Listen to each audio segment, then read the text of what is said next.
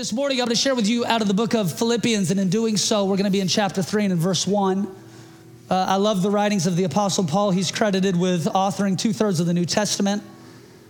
He goes from the chief persecutor of the church to the chief evangelist of the church, and in doing so, becomes a hero of the faith. And over the process of 3 great missionary journeys, he travels the known world planting churches in unreached places. One of the favorite churches of mine that he plants is the church in Philippi. Its story is recorded in the second half of the book of Acts. The church of Philippi is interesting for a few reasons. Number one, it's a totally unreached territory.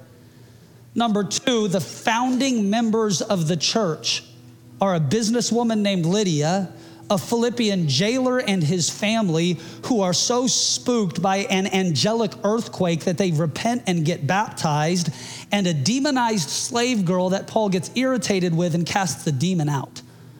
And God goes, perfect, we've got the founding members for Pursuit Philippi. Isn't it amazing how God works through all the different fragmentations of society, bringing people together who would otherwise have nothing to do with each other, sits them in the house of God, and then declares there is neither male nor female, there is neither slave nor free, there is neither Jew nor Gentile, because in the Spirit and by His blood we are one. And many years later, Paul will author a follow-up letter to that church in Philippi, which is the book of Philippians, which we are in this morning. And in chapter 3 and in verse 1, Paul begins, finally, my brethren, rejoice in the Lord.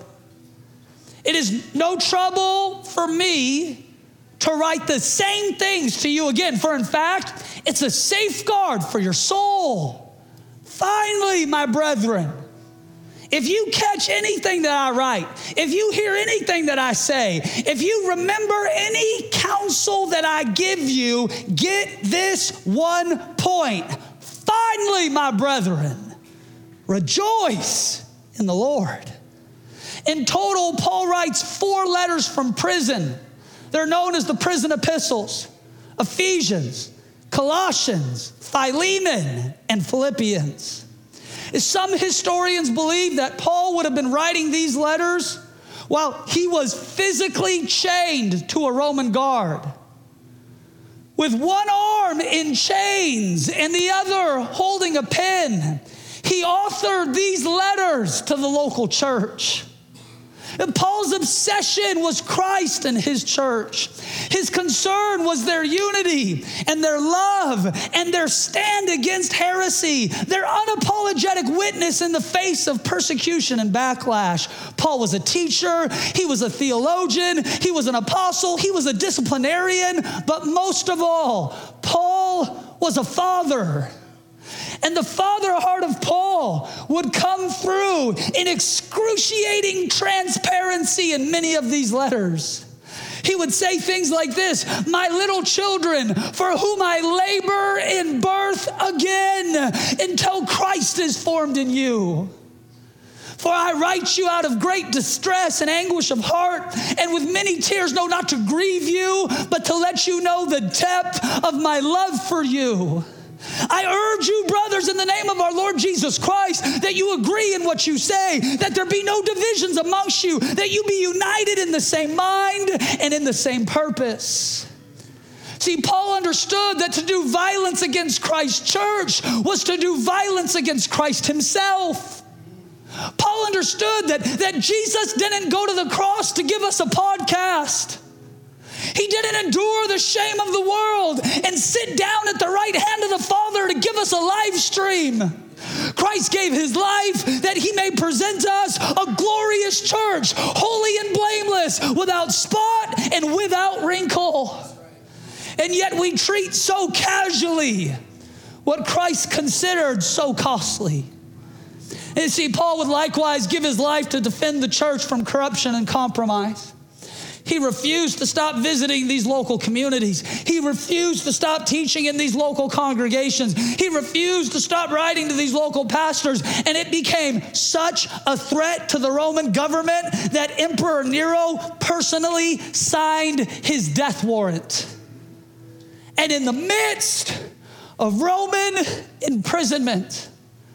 Watch the repeated declaration of Paul in the book of Philippians. Philippians 2:16, I will rejoice on the day of Christ.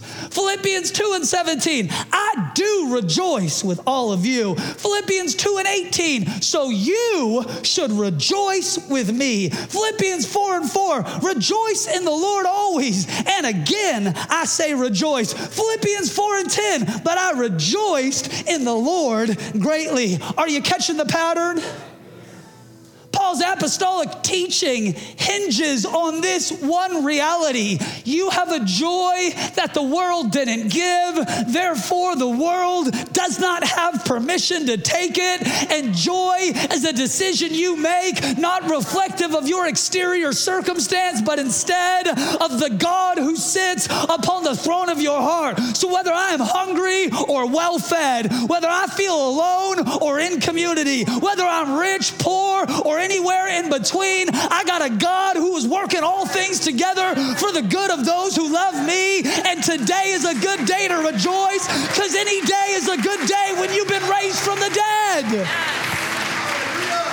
And David says it like this: today is the day that the Lord has made. I will rejoice and be glad in it. I'm not glad because of what the day brings. I'm glad because I served a God who gave me another day of breath in my lungs, gave me another day of purpose in my life. And it might be a day filled with challenges, but I refuse to live another moment without giving honor and glory to the God who saved me, bought me on Calvary's hill, redeemed me in his cleansing blood.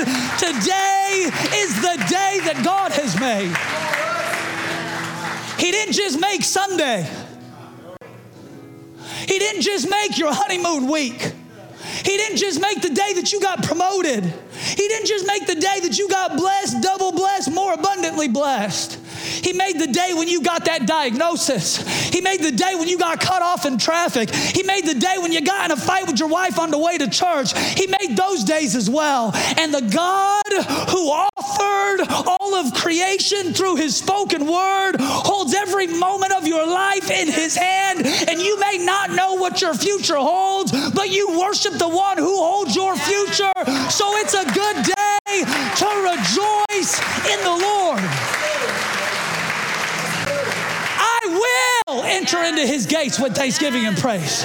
It's not an option. I must give honor and glory to this God. I must remind my soul of how good he's been in my life. Oh, I even might be in the valley of the shadow of death, but I will fear no evil, for my God, he is with me. In fact, he makes a table for me in front of my enemies. My cup overflows. My head's been anointed with oil, and surely goodness and mercy will follow me all the days of my life. You got a reason to rejoice. You might have been fired from your job yesterday. You got a reason to rejoice. You might got an unexpected medical bill headed your way. You got a reason to rejoice. For my God will supply everything that you're in need of according to his riches and glory. And if he was faithful before, he'll be faithful again. For the God of our forefathers is faithful to 1,000 generations. And Paul says this: for our light affliction is but for a moment, but it is working for us a far more exceeding and eternal weight of glory. And Paul moves into verse 2, which is his fashion. He'll start off with a greeting and an encouragement, and then he'll move into an admonishment, a fatherly correction.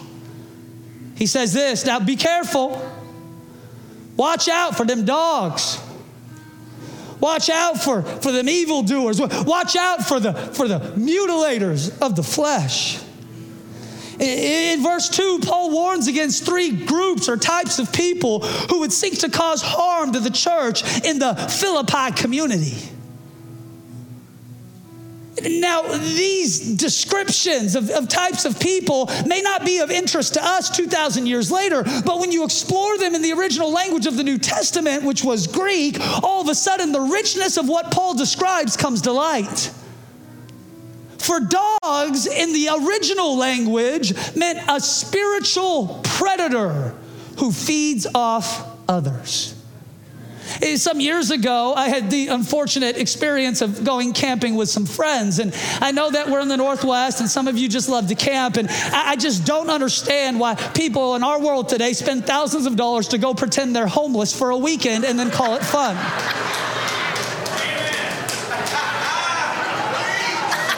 Oh, it was so fun. We slept on the ground, no reception, ate terrible food, pretended we know how to cook outdoors. If you want to cosplay Little House on the Prairie, be my guest, but don't invite me.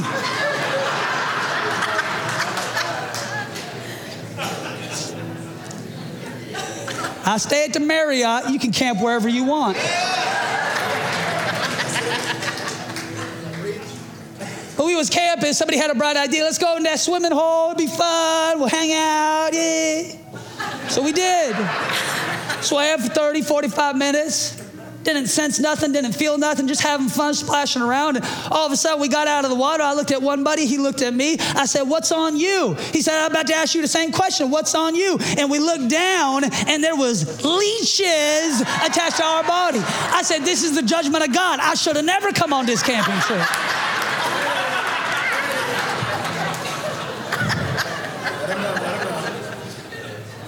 We didn't notice it while we were swimming in the river.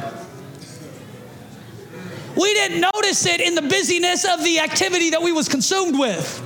We didn't notice it as we was splashing around and having fun and telling the stories of the glory years. But the longer that we was in that water, some uninvited guests became attached to the life source that was inside of us.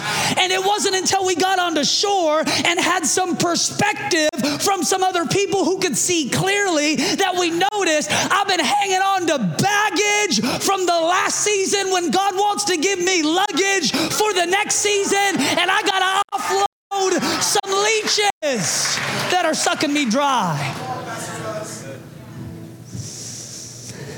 Paul says, watch out. These dogs are barking in the church. They're looking for a free meal. They'll eat whatever you produce. And as soon as you're all out of what they deem good, they'll move on to the next prey to feast again. And Jesus speaks to this in John 10 when he explains the difference between a hireling and a shepherd. He says the hireling flees when trouble comes, but the shepherd fights the predators in order to defend the sheep. Are the sheep perfect? No. Are the sheep always friendly? Most of the time, not friendly. Are the sheep always easy? Never, because I'm one of them. But the shepherd willingly lays down his life anyways, not because it is comfortable, but because the flock is too important to be left alone. See, the hireling is a contractor, but a shepherd is an owner. At the first sign of trouble, the hireling takes off for the hills, but it is in that moment that the truth is revealed. For the hireling existed for a paycheck, but the shepherd exists for the sheep. That's right. That's right. And worse than wolves disguised as sheep are the ones disguised as shepherds. The dogs ask the question, what's in it for me? But the shepherds ask the question, how can I serve the sheep? But it wasn't just the dogs that he warned about, it was the evildoers.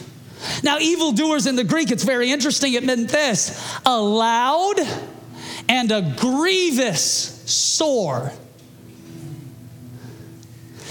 When you go unhealed, the only thing that you'll attract is other people who are unhealed.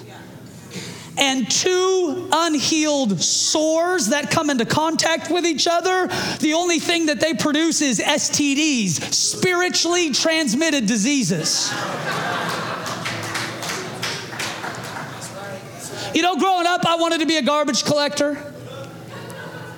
I don't say that tongue in cheek. I remember the garbage truck driving through our neighborhood and seeing the garbage man hanging off the back of the truck with one hand, looking all cool. I thought to myself, that looks like so much fun. But God said, no, I want you to do something dirtier. I want you to be a pastor.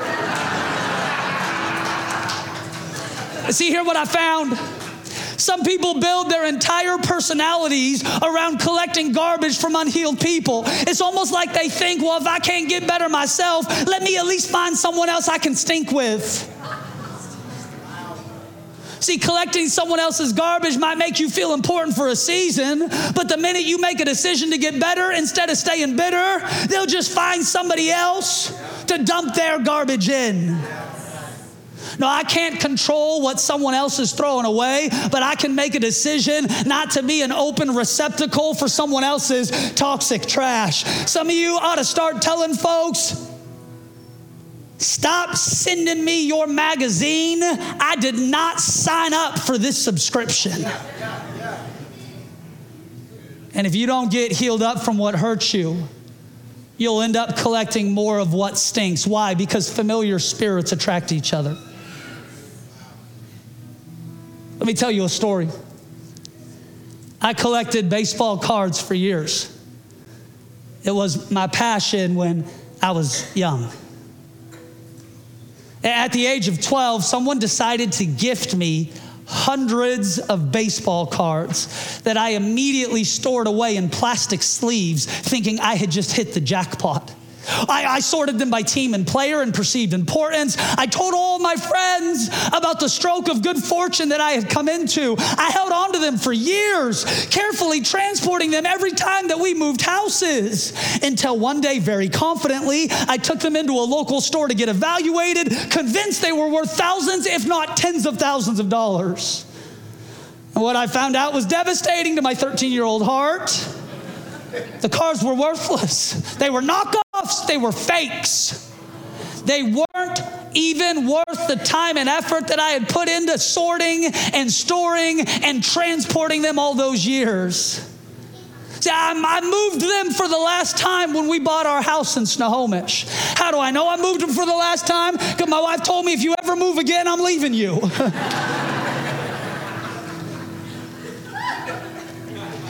And I moved those baseball cards into my attic.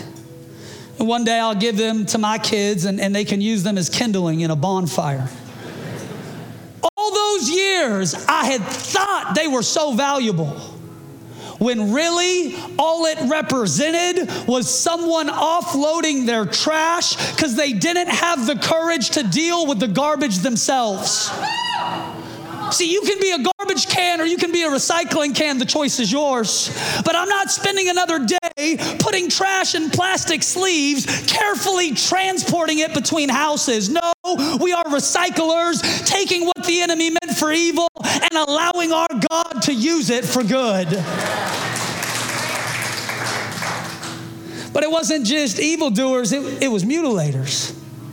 And that word in the Greek means to slice or to divide. A church that is gathered but not united doesn't have the power to address any of the problems they identify. A couple who is married but not in unity doesn't have the ability to stand the test of time. But when an assembled, united people gather, it is not the size of the crowd, but the strength of their unity that causes all of hell to shake. See, unity is a choice we make to prefer the mission at hand over the methods we disagree with. Unity is a choice we make to honor the God we serve despite the differences we have with people around us. And see, the religious crowd, they had become experts at distorting the scriptures and sowing disunity into the church by compelling people to try and follow the Old Testament law. Hear me very carefully. The devil knows the Bible better than us. The problem is he quotes it unfaithfully. Remember, friend, the only math the enemy knows how to do is division. Division never produces righteousness. In fact, it produces the opposite. Division produces disunity. Division produces dysfunction. And ultimately, division produces sin. And when division takes root in your life, it'll poison the tree that Christ came to plant. This week, I finally wrote a letter that has taken me a decade to compose. And I wanted to take a minute this morning and share that letter with you. Hi, Dr. Gomez. You probably don't remember me or my wife. It's been some time since we first saw you.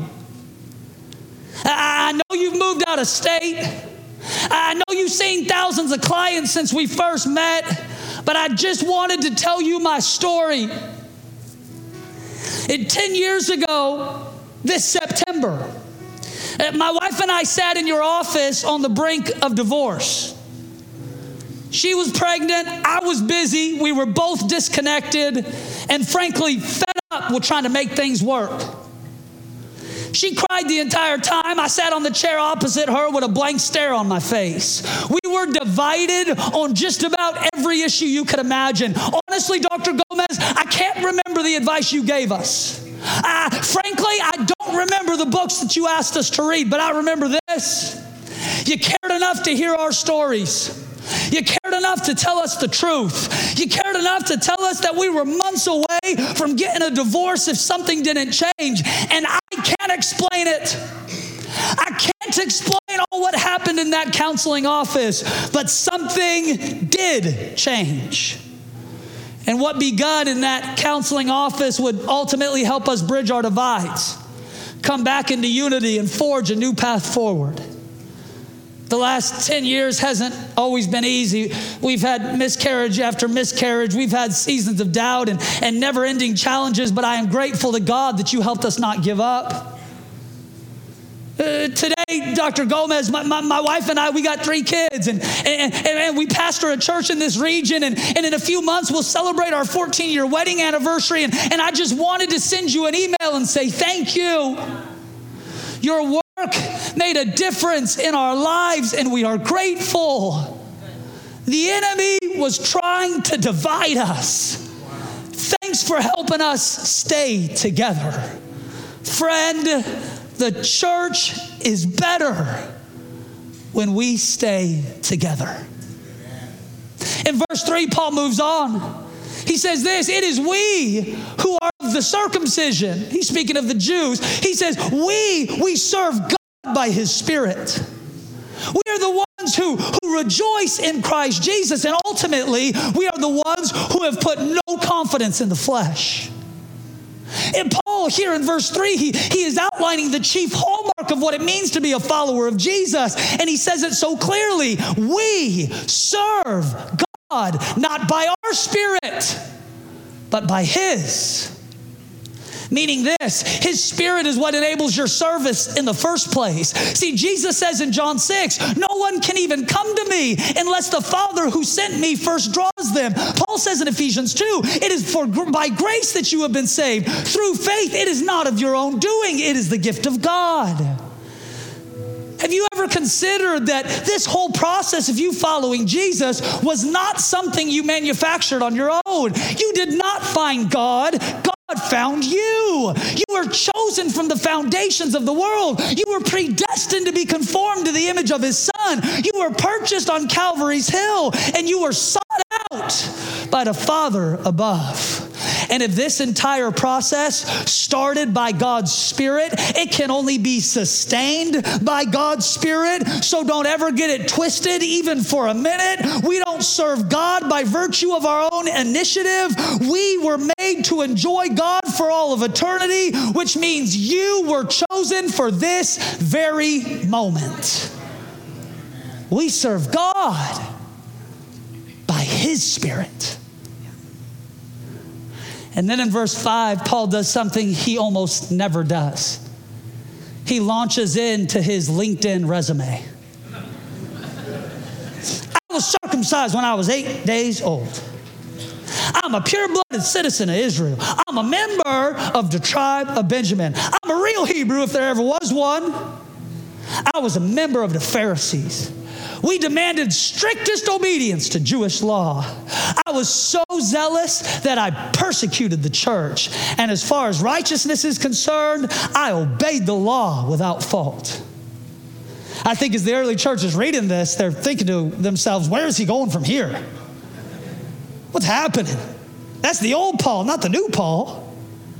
And then he launches into maybe the most beautiful, transparent dialogue in all of the Pauline epistles. But whatever were gains to me, I now consider loss for the sake of Christ.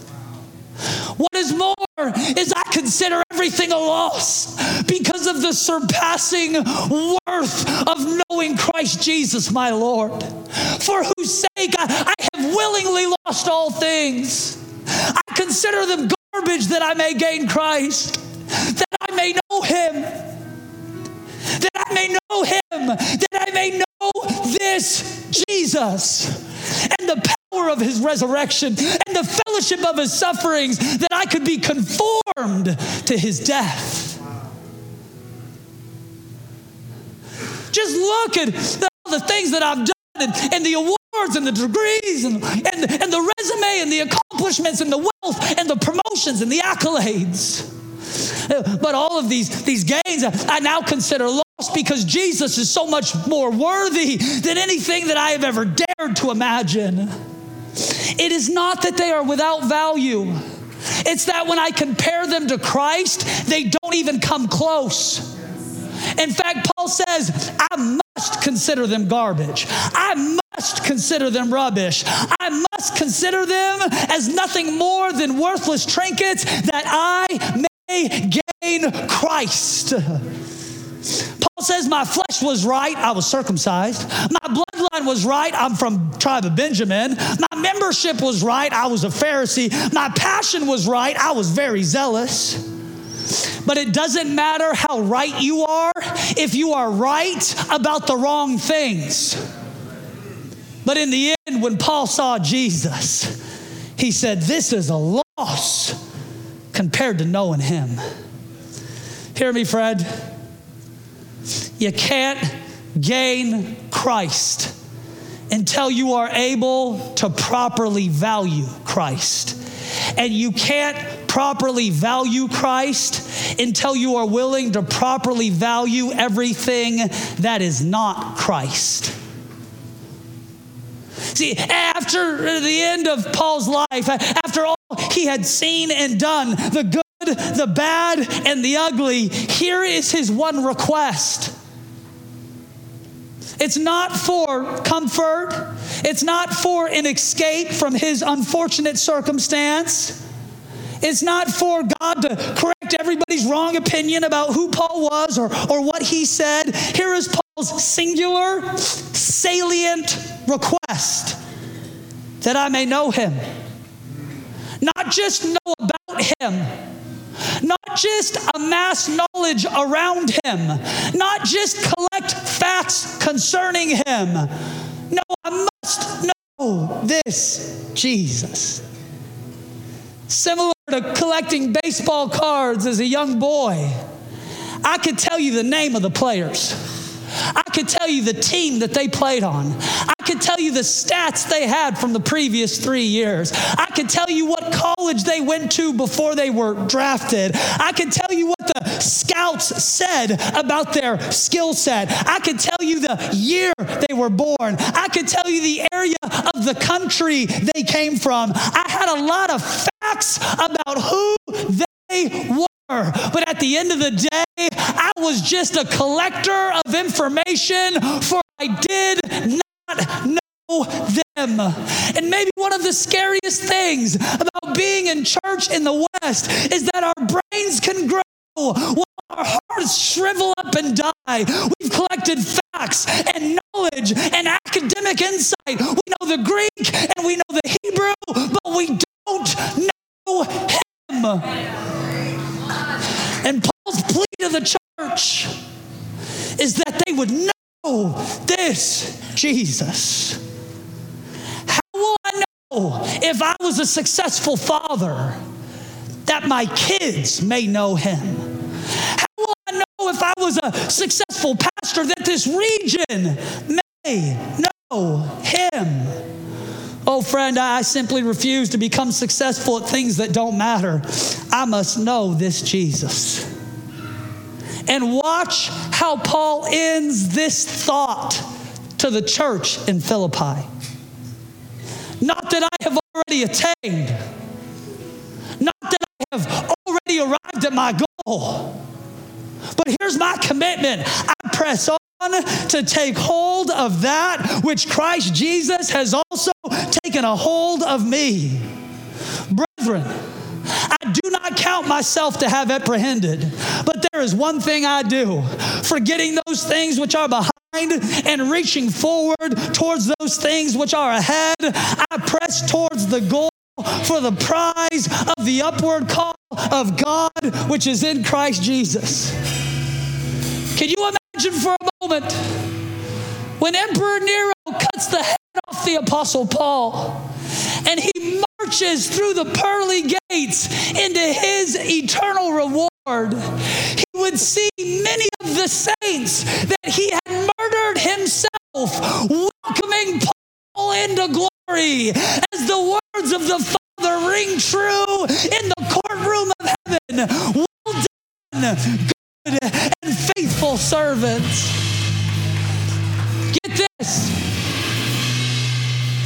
While Paul is warning the church about dogs, evildoers, predators, he is speaking to what he was before he saw the glorious light of Christ on the road to Damascus.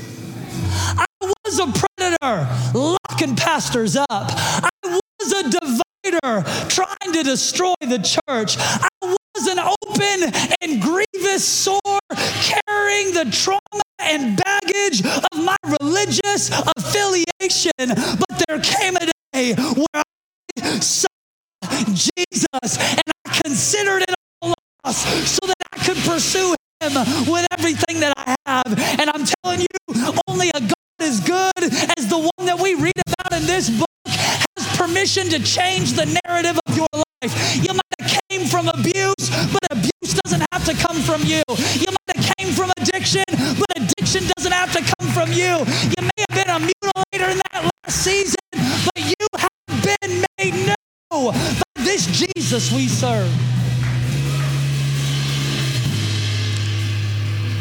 Paul is saying here, come on, church. We haven't attained. Come on, church. We haven't arrived. Come on, church. We haven't apprehended. We barely started this race, but let's press on.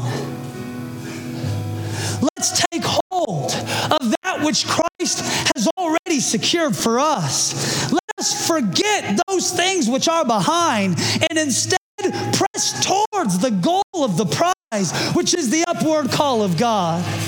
Hear me, friend. You must learn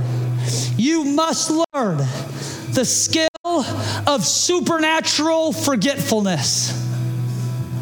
I can't hang on to previous versions of people.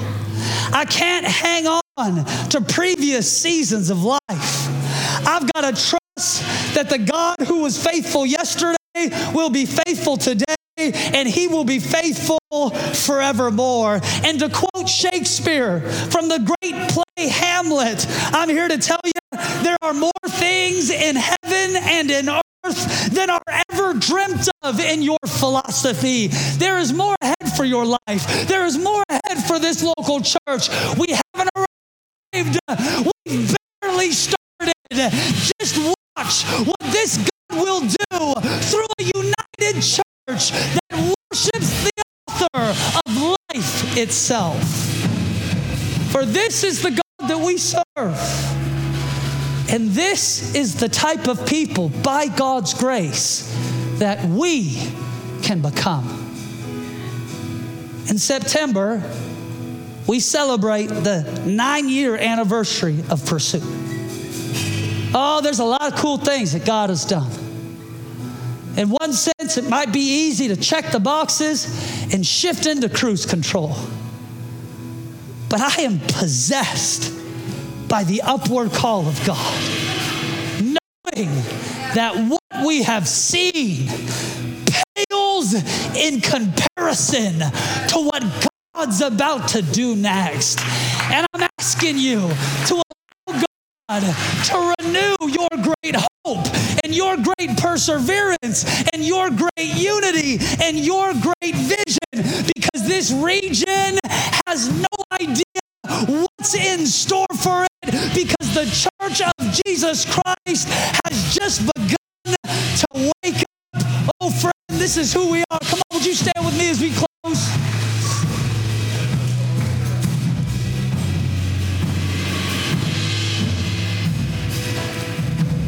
Let's join in prayer this morning. Father, we love you. God, we honor you.